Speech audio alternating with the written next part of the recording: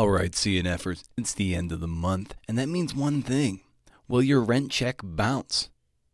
No, wait up. Looking over at my producer, and she's saying that's the wrong thing. What is it? Thank you for this. It means that we celebrate the Atavist magazine's monthly blockbuster feature. That's right. This one features the Canadian writer Lindsay Jones in her deep dive into the cottage hospital industry in Newfoundland and how the lives of families and individuals got turned upside down. What is family? Is family decided by only blood? The story of place, and when we can't really extend our wings and fly beyond the confines of our home offices and the like, it feels good to be taken somewhere else. Hey, this is the Creative Nonfiction Podcast, the show where I speak to badass people about the art and craft of telling true stories. I'm Brendan O'Mara. Let's riff.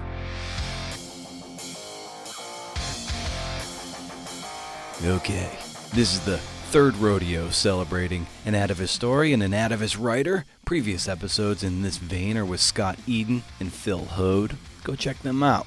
If you subscribe to the show, you dig into the vast archives of interviews with long-form journos like Susan Orlean, David Grand, Ted Conover, Patrick Radden Keefe, Mary Pallon, Louisa Thomas, Bronwyn Dickey, and wouldn't you know, Sayward Darby. And speaking of Sayward, she's the point guard for this piece, and in this bread and butter section of the show, Sayward gives you a bit of a tease to Lindsay's piece, how it came together, and how to put trampoline moments into a piece to sustain a reader's attention for the duration of a long story. So let's do this. Batting lead off is Sayward Darby, editor-in-chief of the Atavist magazine.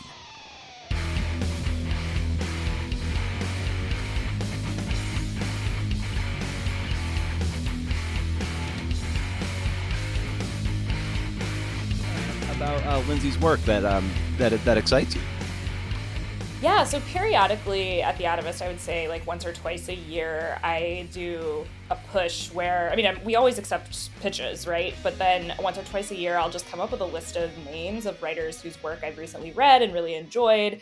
And I'll reach out and say, I love what you do. And if you ever have something that you think would be a fit for the Atavist, let me know. And, some people have stuff, some people don't have stuff. Some people are, unavailable for the foreseeable future. And in Lindsay's case, one of the things I really loved about her work was that we don't have all of our stories, or I shouldn't say all of our stories, the vast majority of our stories are based in the United States, or at least, have like a US focus in some way.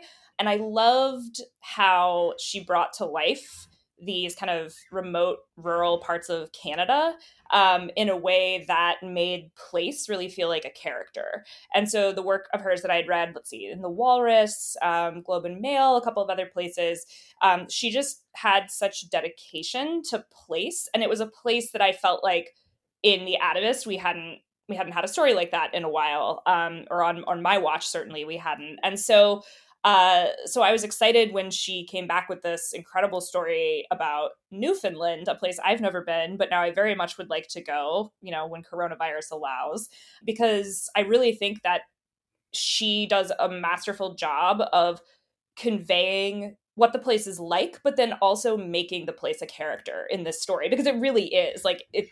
And there's a line in the story even where she says, in some ways this story couldn't have happened anywhere but Newfoundland, because of the peculiarities of place. So yeah, so that was the main reason I reached out. And then I thought too, she was just a beautiful writer and very unshowy, and just told good stories with a lot of care, and that's always appealing to me.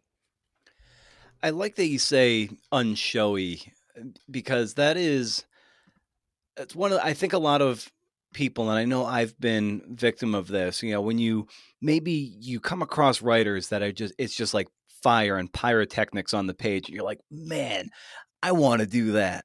And then you try to do it and it falls flat. And it's like, you know what? I am trying to belabor a cliche, like square peg, round hole. what I should really be doing is surrendering to story, getting out of the way, telling it as straight as possible, not trying to be David Foster Wallace or name your pyrotechnic writer. It's so being unshowy is actually sometimes the best way to be the most artistic version of yourself, by just surrendering to your reporting, your research, and getting out of the way of the story. Yeah, absolutely. And I feel like in this case, this story, and I don't want to give too much away, but there's some real surprises in it. Like, yes, and I think it becomes abundantly clear early on that it is about two people who are switched at birth and discovered it, many, many decades later in a very, like, kind of shockingly mundane way, frankly. But then, the story really takes some turns, and I think it took some turns for Lindsay as a writer while she was working on it. And I know when she and I were talking initially about structure, we were like, okay, how do we sprinkle these surprises? And they're not necessarily gasp-worthy surprises, but they are things that add like new layers of intrigue and new questions into the story. And it was like, okay, how do we space those out in the story such that, they feel like they're really going to give the reader the push to move on to the next section, where it's like, oh wow, I didn't really see that coming, where's this going to go now? And so we talked structurally about how to do that, how not to give everything away up front, but rather just let the story unfold. And I think, again, she did a really, really lovely job. And her writing, I mean, I think her descriptions are both spare but also incredibly evocative, which, to me is an enormous feat when somebody doesn't feel the need to include 10 adjectives. Yeah. So yeah, I hear you about, pyrotechnics, and sometimes pyrotechnics are great fun, doing something a little wild with your style and whatnot. But I feel like with Atavist stories, especially, I'm always coming from a place as an editor with the writers we work with, of thinking story and structure first, and then style. They can bring style however they like, but really it's those building blocks that matter the most for us. And when people are, I think maybe a lot of people, they think that they can write 3, 5, 8, 10,000 word, 12,000 word stories, features, and they think that it's it's within reach. But then you start thinking about it, and it's very, very hard to do. It takes a lot of heft and reporting and research and organization. So what is the challenge that you find for you as an editor, and maybe for people whose stories fall flat, to try to sustain the kind of momentum it takes to write a story in the 5-digit word ballpark? Yeah. Oh, I mean, gosh, that's such a good question and such a big question. But, the way I'm actually not an outliner. So, like, when I write personally, I very rarely outline. But what I do is I talk to myself, or I write on post-it notes Mm-hmm. or index cards or whatever. I think about the beats of a story. So I think about what are kind of the key beats that I want to hit, or that the writer wants to hit, and I'm trying to help them do that. And then it's about distributing those beats, because you, again, like in a more traditional feature, you often have a lot of the beats up front because you're giving lots of context. There's the nut graph, all these different things. And then the rest of the story, because you're usually only writing up to like 5,000 words or so, or obviously less, in many cases, you're just kind of fleshing out what you've said up front. And with Atavist stories, when you're talking, or any story that creeps, into the into 5-digit land, you want to think about how to space out key moments and developments, and in some cases themes, because when you get to those beats, it's almost like hitting like a trampoline at various points in the story to keep going. And so I think that for me, when I'm talking to writers and we're thinking about structure, it's not that I need a detailed outline, in this paragraph or in this section, I will do XYZ. It's more, okay, what is the story we want to tell? What are the key beats, and how do we space them out? How do we situate them? And then obviously there's a lot of filling in that happens from a scene standpoint, from a dialogue standpoint. But really, those beats, or I guess now I have this trampoline image in my head, which I've never actually said or thought of before. It's like in like a video game, right? Where like you bounce on something and it like pushes you farther than your little character would otherwise be moving, if they were just, hustling along. That for me is what is so helpful when you're thinking about stories of this length, because you can get really bogged down in the details, and you can worry, oh well, I feel like I need to get all of the best stuff up front. And I always tell people, no, like, save good stuff for the middle, save good stuff for the end. And we have very discerning readers, people who want to read these stories all the way to the end. Like, that's the point of an Atavist story. And so how do you space out the material such that the reader, by the time they get to the end, feels like it was really worth it? They aren't losing steam by the time they get there. I guess lastly, as we sort of trampoline into the conversation with Lindsay, what is when you got the final product and you put the final seal on it and hit publish on this, what is it about it that just really excites you about it and is you're excited to put into the hands of the reader? I love every story we publish. I love all of my children equally, as they say. Yeah. But something about Lindsay's story just has really stuck with me personally.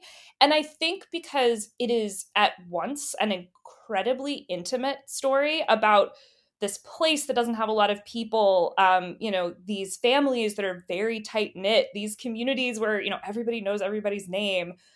And yet at the same time, what happens in the story feels enormous, because it is enormous from an emotional standpoint.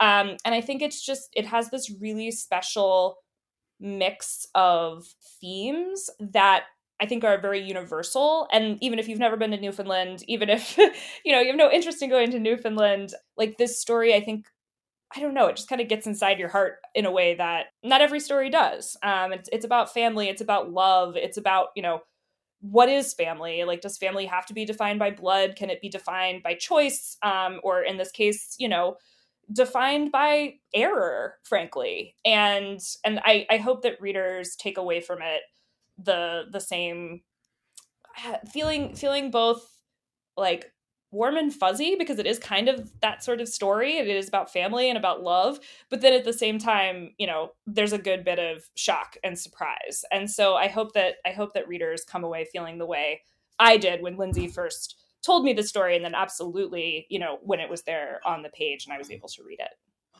Fantastic. Well, always a pleasure speaking to you, Sayward. And so now everyone just needs to stay tuned for my conversation with Lindsay Jones. So thanks for coming by again, Sayward. Thank you so much for having me and for having Lindsay.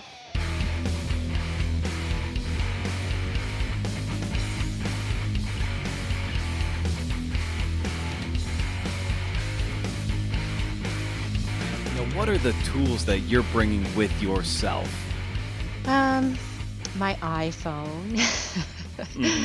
So I'm big into taking tons of pictures of everything, because I always inevitably go back and ask a million questions about, what's the color of your front door, and just like, what is your dog's name? And so I take a ton of photos, and so I have my iPhone.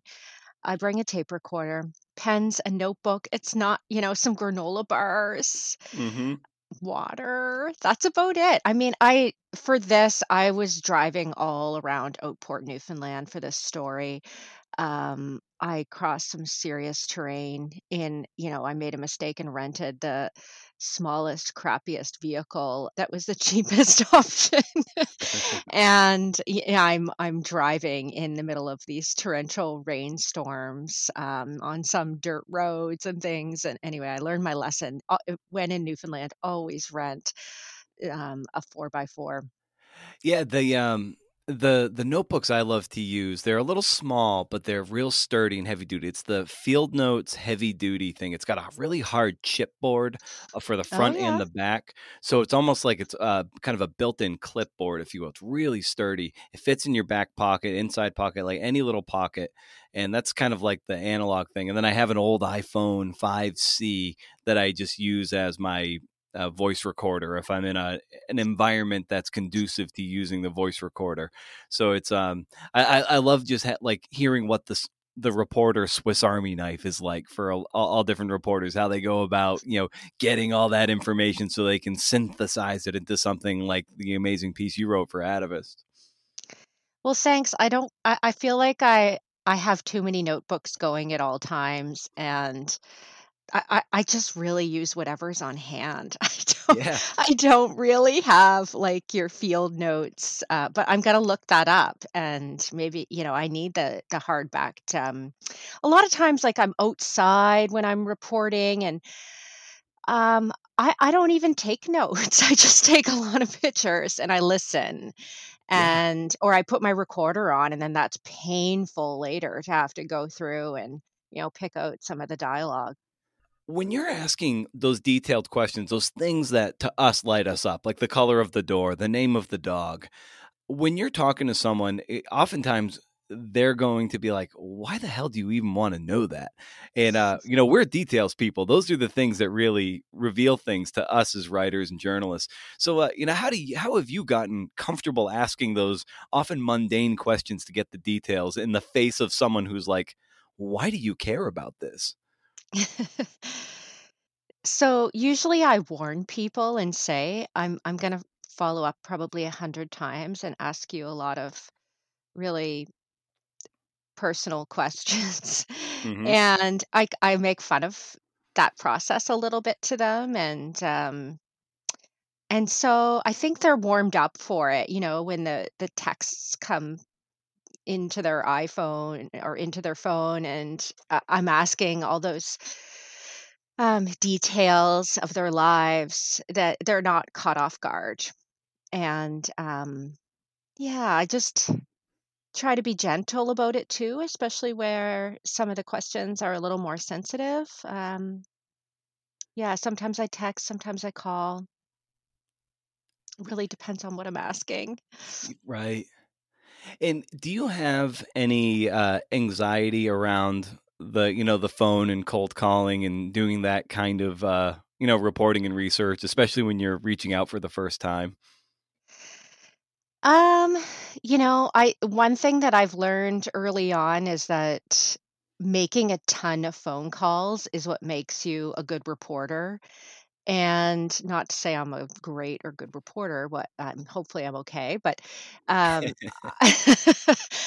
I feel like that is like base level, you have to have that ability. And so yeah, I mean it just comes with I feel like it just comes with the job to just be comfortable cold calling people, and I bumble my way through it, and and maybe that's why people talk to me, because I come across as like we need people probably think we need to help this woman. She can't get across what she's asking, but I made myself for this story particularly because it involved so much of trying to track people down, former employees and women who had given birth at the cottage hospital. I made myself make 3 cold calls a day. Maybe that doesn't sound like very much, but, yeah, that worked for me, and then I give myself a little reward after, and, like, a nice coffee or, like, a chocolate. Ooh, I love that. I like So this. yeah, so I realize it's tough to do to make those calls, but you really I don't know if it's just Newfoundland or if it's just like, the lost art of cold calling, but I hit the jackpot quite a few times with cold calling.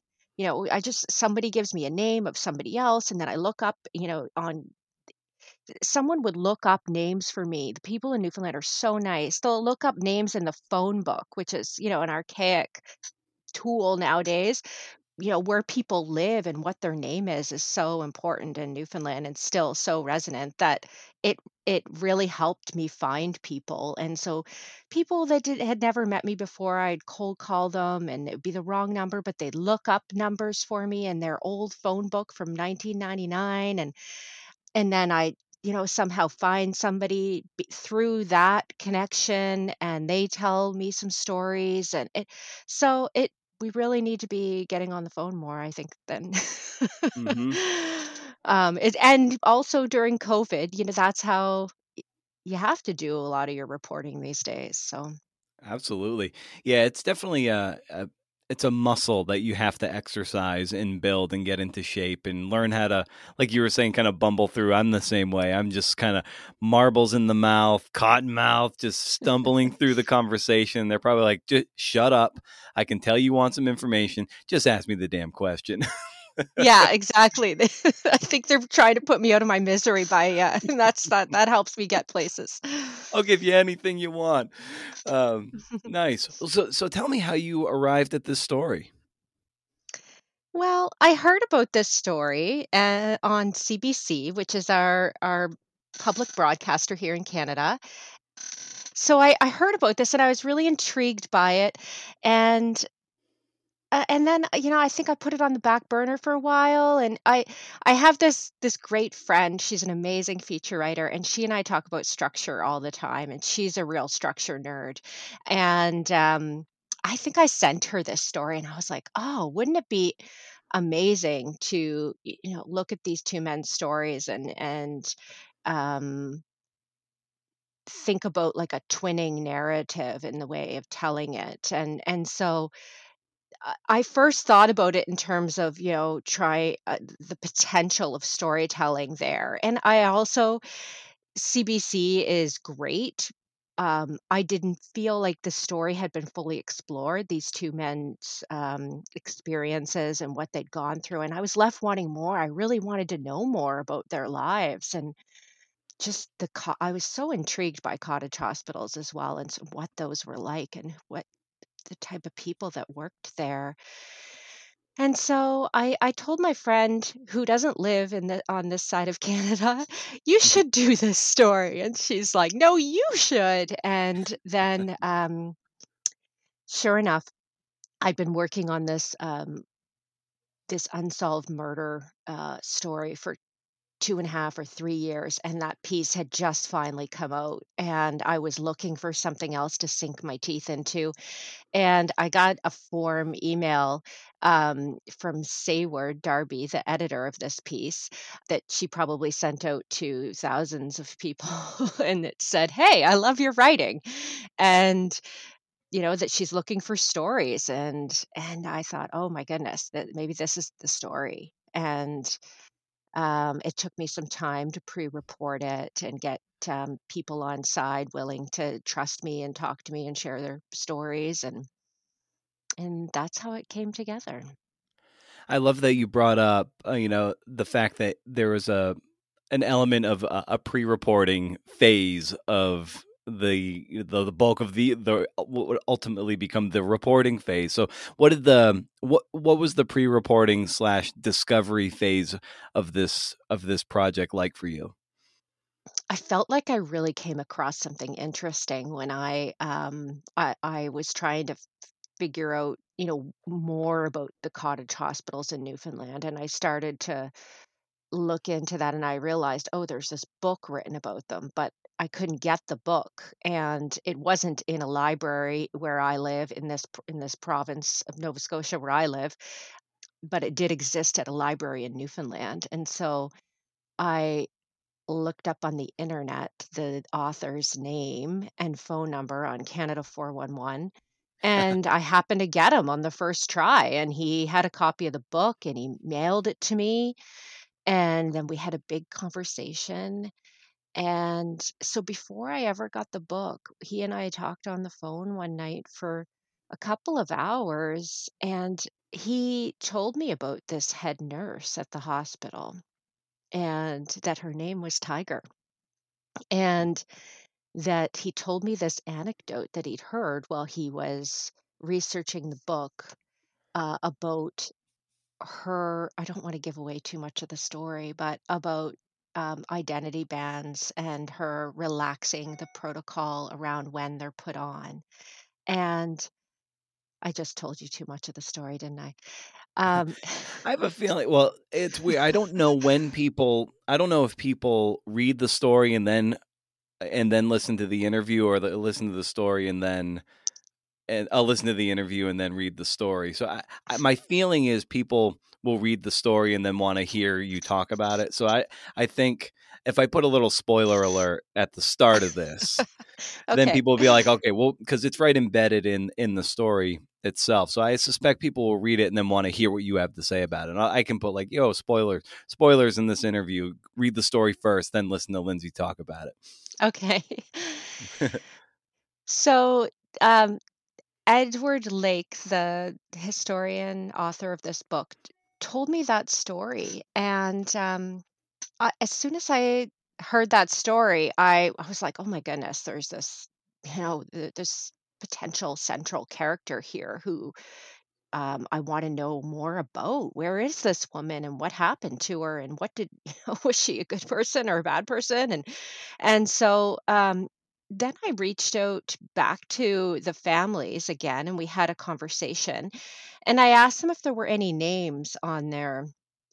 So they had a very rudimentary, redacted copy of their birth records. And during my research for the story, we ended up getting the full birth record. We had it unredacted, or the blacked out parts taken off, and so we could read the whole thing. And so I said to them on the phone, is there a name on there? And they said Callanan. And and then I just put it together in my head like, holy shit, there's something hmm here. There's not that she's to blame or anything, but there's certainly, something with legs here to look into deeper. Like this person is going to be as much of a character as these two men, and how she impacted their lives. I love there's an element of the story that reminds me kind of like in Harry Potter when he like dips his head into the pensieve, and it's like you see all these characters in the past and they're very alive, and it's very everything in the past there is informing the present as he's getting information from the deep backstory. And like the it's Callanan, is that how you pronounce her name? Yeah. Yeah, and just like when you bring in her as like this you just get a sense of this almost a sepia toned backstory of what this is how she was involved in these cottage hospitals and the relaxing of the ID bans and all this, and how it eventually informs your current your primary storyline of these two babies that were born on the same day, switched in different families on the same island. And it's just like it informed the present narrative of the story so well, and to me it had this effect of dipping my head in the pensieve and seeing how this thing played out in the past. Oh, good. Well, I so wanted to step back in time and see what it was like inside these cottage hospitals back in the 60s, and I I still want to go back there. hmm um, I'm glad that you feel like that worked well. The great thing about Newfoundland is that so much of it is still set in the time of the 1960s, in a lovely way. But uh, the sense of community and um, how people care for each other and neighbors, and it's still very much back in time. And yeah, there's still dirt roads there, and there's um, people live in the communities they were born in. It's a beautiful place. And there's something to be said about these old fishing towns and how tightly knit they are, because a lot of the men go out to sea for however long, and it's very a lot of people are left behind, and then there's a lot of danger out at sea, and who's coming back and who might not. And it really fosters a very sort of cohesive community around a particular industry. And I suspect like the oil industry is taking root up there and might be faltering, but like these old fishing towns have that kind of, they share a similar kind of DNA, if you will. Hmm. Yeah, it's amazing being in these very small communities where the men went out to sea and basically this was told me by one of the family members, so I feel like I can say it. Come home long enough just to get drunk and get pregnant, and Right. um, and so that's the regime there. That's the sort of way the calendar rolls, and yeah, so the women were dependent on each other, and you were dependent on your children and your large family. Like everybody had a role to play, and yeah, they're petering out now. These small places, there's not a lot of families left there, but it's amazing to go and visit, and like you said, you can envision what life was back in the 60s because very little has changed. And with the sensitive nature of the story, where you're dealing with these babies that were just inadvertently switched at birth. They're basically put in in these like a not in milk crates, carnation dried milk crates, and on ID, and they're just like, you can picture the nurses just being like, okay, this baby, okay, this one's for you, this one's yours, we don't know, here it is, it's what's the difference. But that manifests itself oftentimes, toxically down the road. And so how did you navigate that as a reporter with such sensitive material and subjects? The men were very open to sharing their story because they really wanted to help. They really want to know what happened.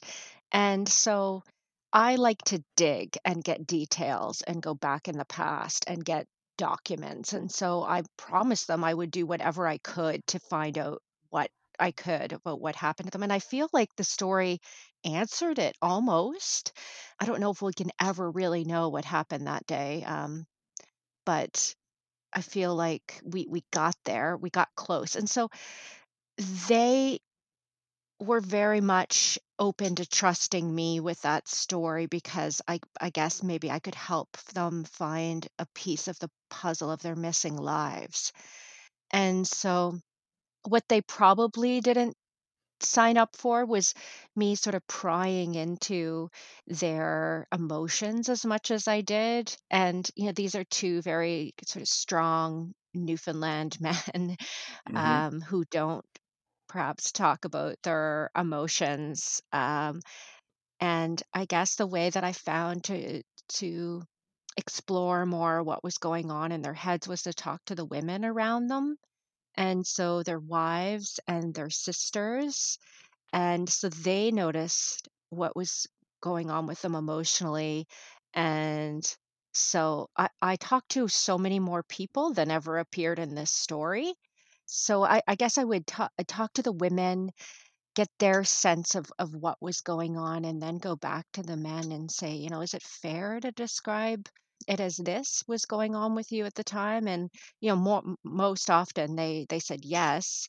And so I guess being tuned in to, and I think that I absorb a little bit of like of what people are going through, something emotional. I think I tend to absorb a little bit of that and feel that myself, like empathy. And it's not always good for me, but like when I first got the birth reports, the full birth reports back, and I saw like the weight of one of the women, and what time her contractions started to get worse and more painful, and just seeing her whole chart, her prenatal, she became so real to me. And I like one night after reading that birth report that came into my email at night, I couldn't sleep. I was just thinking about this woman and what she'd gone through over those 24 hours, and then that this life you grow inside you is just taken away and you have no say over it. And yeah, does that answer the question? I kind of went off on a tangent there. I think No. I just like get really invested and like in the hearts of the people that I'm talking to. And um s- yeah. I was just speaking with a researcher and author, Jimena Bengoechea, about it's her new book is Listen Like You Mean It. And my favorite part of her book is towards the end, where she talks about recovery and listener drain. It being like, Mhm. if you're, like, it just sounds like you're really, you're listening hard and asking very personal questions and taking a lot of that on yourself, and that can be very, very draining for any reporter. And I might extend that to you, like, to what extent might you suffer being, for lack of a better term, suffer from listener drain, and how do you pull yourself, how do you recharge after, spending time with such material that can really cling to you?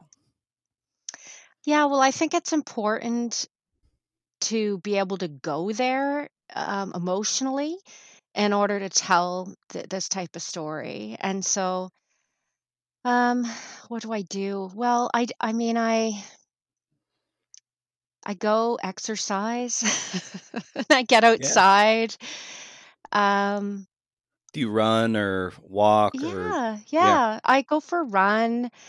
I go to Pilates. Hmm. During COVID, and I work from home generally, like, it's really important for me to get out of the house.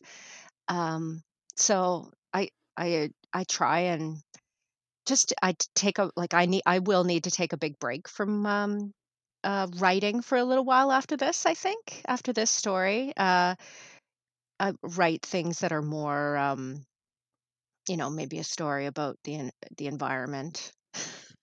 Yeah. Yeah. Bridge stories that are, yeah, bridge you between the emotional drains. Yeah, yeah. But this story is also, I feel like it's so close to my heart to because Newfoundland is such a beautiful place as well. And I put so much stock in trying to portray it as it is, as this beautiful place. But yeah, there's something backwards that happened there too. You were talking with your friend who's kind of a structure nerd, and I love talking structure and getting people's sense on structure, and I think listeners really love to hear how writers, reporters, memoirists, essayists, how whoever is writing under this genre, how they go about structure, whether, when they're thinking about it, are they thinking about it early in the process as they're reporting, or are they waiting till they get all their information and then figure out the best way to do it? So yeah, so what's your approach to it, and maybe you can overlay your approach to how you structured this story that you wrote for Atavist. This story is structured a little bit differently than how I first envisioned it, and Sayward helped shepherd it in that direction. But I guess I always try to start with I feel like structure is intuitive for me, and it's when if I'm telling somebody about a story, then that's what I start with. I start with what is I'm most excited about and how I want to set it up. And normally it's a scene, and that scene is going to lead to something else that is going to help unravel the story. And in this story, I've always felt like I wanted to start in 1962, and it is starting in 1962. Mhm. I had it structured a different way in 1962, but then as the story of Rita um, came out, I mean, I didn't know any of this when I first started out, that yeah, she would um, have gone through so much leading up to the birth of Clar. And so when that came out in the reporting in second or draft, I think it was, that's when, Sayward was very struck by her story. And so we put that up top. Um, and then I feel like your last guest, the last out of a story, Phil Ho, did a really good job of this in his piece. And I really hope I'm so close to this. I can't even tell anymore if it's there, but just setting up a little bit of tension around you not really knowing whether your central characters are good or bad, and seeing where that goes. And I'm not sure if I hope it does that. Yeah, absolutely. Yeah, it's a wonderful. It's a wonderful piece, and what's nice about it too is that it takes us to a place where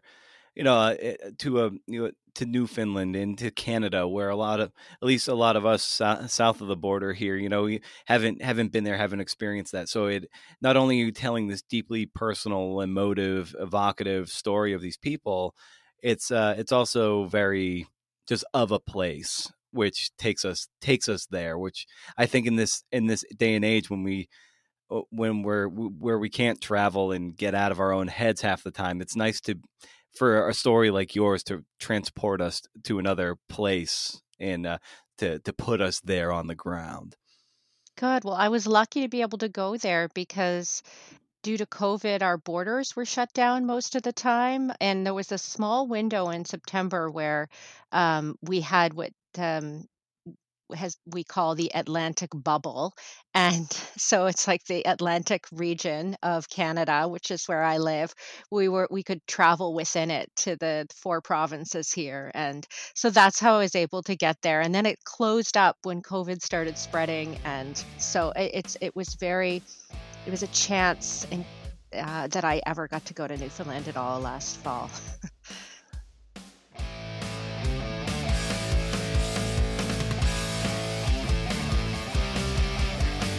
Pretty slick, right? Thanks for sticking around and listening. And thanks to Sayward and Lindsay. If you don't already subscribe to The Atavist, consider doing it to support the team that goes into making great pieces of journalism. That's why they list the names of the copy editors, the fact checkers, the designers, the editors, and the writer, because it takes a village to raise a long-form story. And while you have your wallet out, you might just want to head over to patreon.com/CNFpod to help keep the lights on here at CNFpod HQ. It's the only way you'll get exclusive access to the audio magazine. It's more like a literary magazine with personal essays. The next one's going to be coming out in late June. It's themed summer, so it's coming out the first day of summer. I have a pile of essays to curate and edit and get into the hands of the writers, and then hopefully we can record those, and I'm going to put them all together for a beautiful little thing that'll take you into the summer, into the sun, to the beach maybe. I don't know. I haven't read them yet. And you know that your dollars are doing some serious heavy lifting because, well, for one, you can get transcripts, you get the subscription to the audio magazine, yeah, even some one-on-one coaching, but like the heavy lifting part, your dollars are helping to pay for hosting and tech upgrades. Podcasting is pretty expensive to do, and it takes a ton of time. Let me tell you that, because I do it all in-house, and I don't outsource it or anything. So here we are. And most importantly, part of the money, a good chunk of that money, is going into the pockets of writers whose work I accept for the magazine. So check it out. It's patreon.com/CNFpod. Shop around. Window shop. Cool stuff.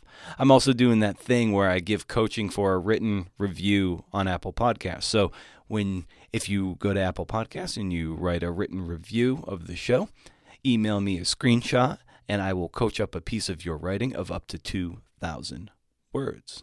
Not too shabby, right? So keep the conversation going on Twitter and Instagram at CNFpod, and head over to BrendanO'Mara.com for show notes and to sign. Did my voice just crack? It totally did. Wow. Just roll with it, right? Head over to BrendanO'Mara.com for show notes and to sign up for the Algorithm-averse monthly newsletter, where I give out reading recommendations, podcast news, links to articles, and enter you into random raffles for all the books I receive. If you're on the list, you're always entered in the raffle. Not bad for a free thing. Once a month, no spam, can't beat it. So what do you say we get on out of here? Stay cool, CNFers. Stay cool forever. See ya!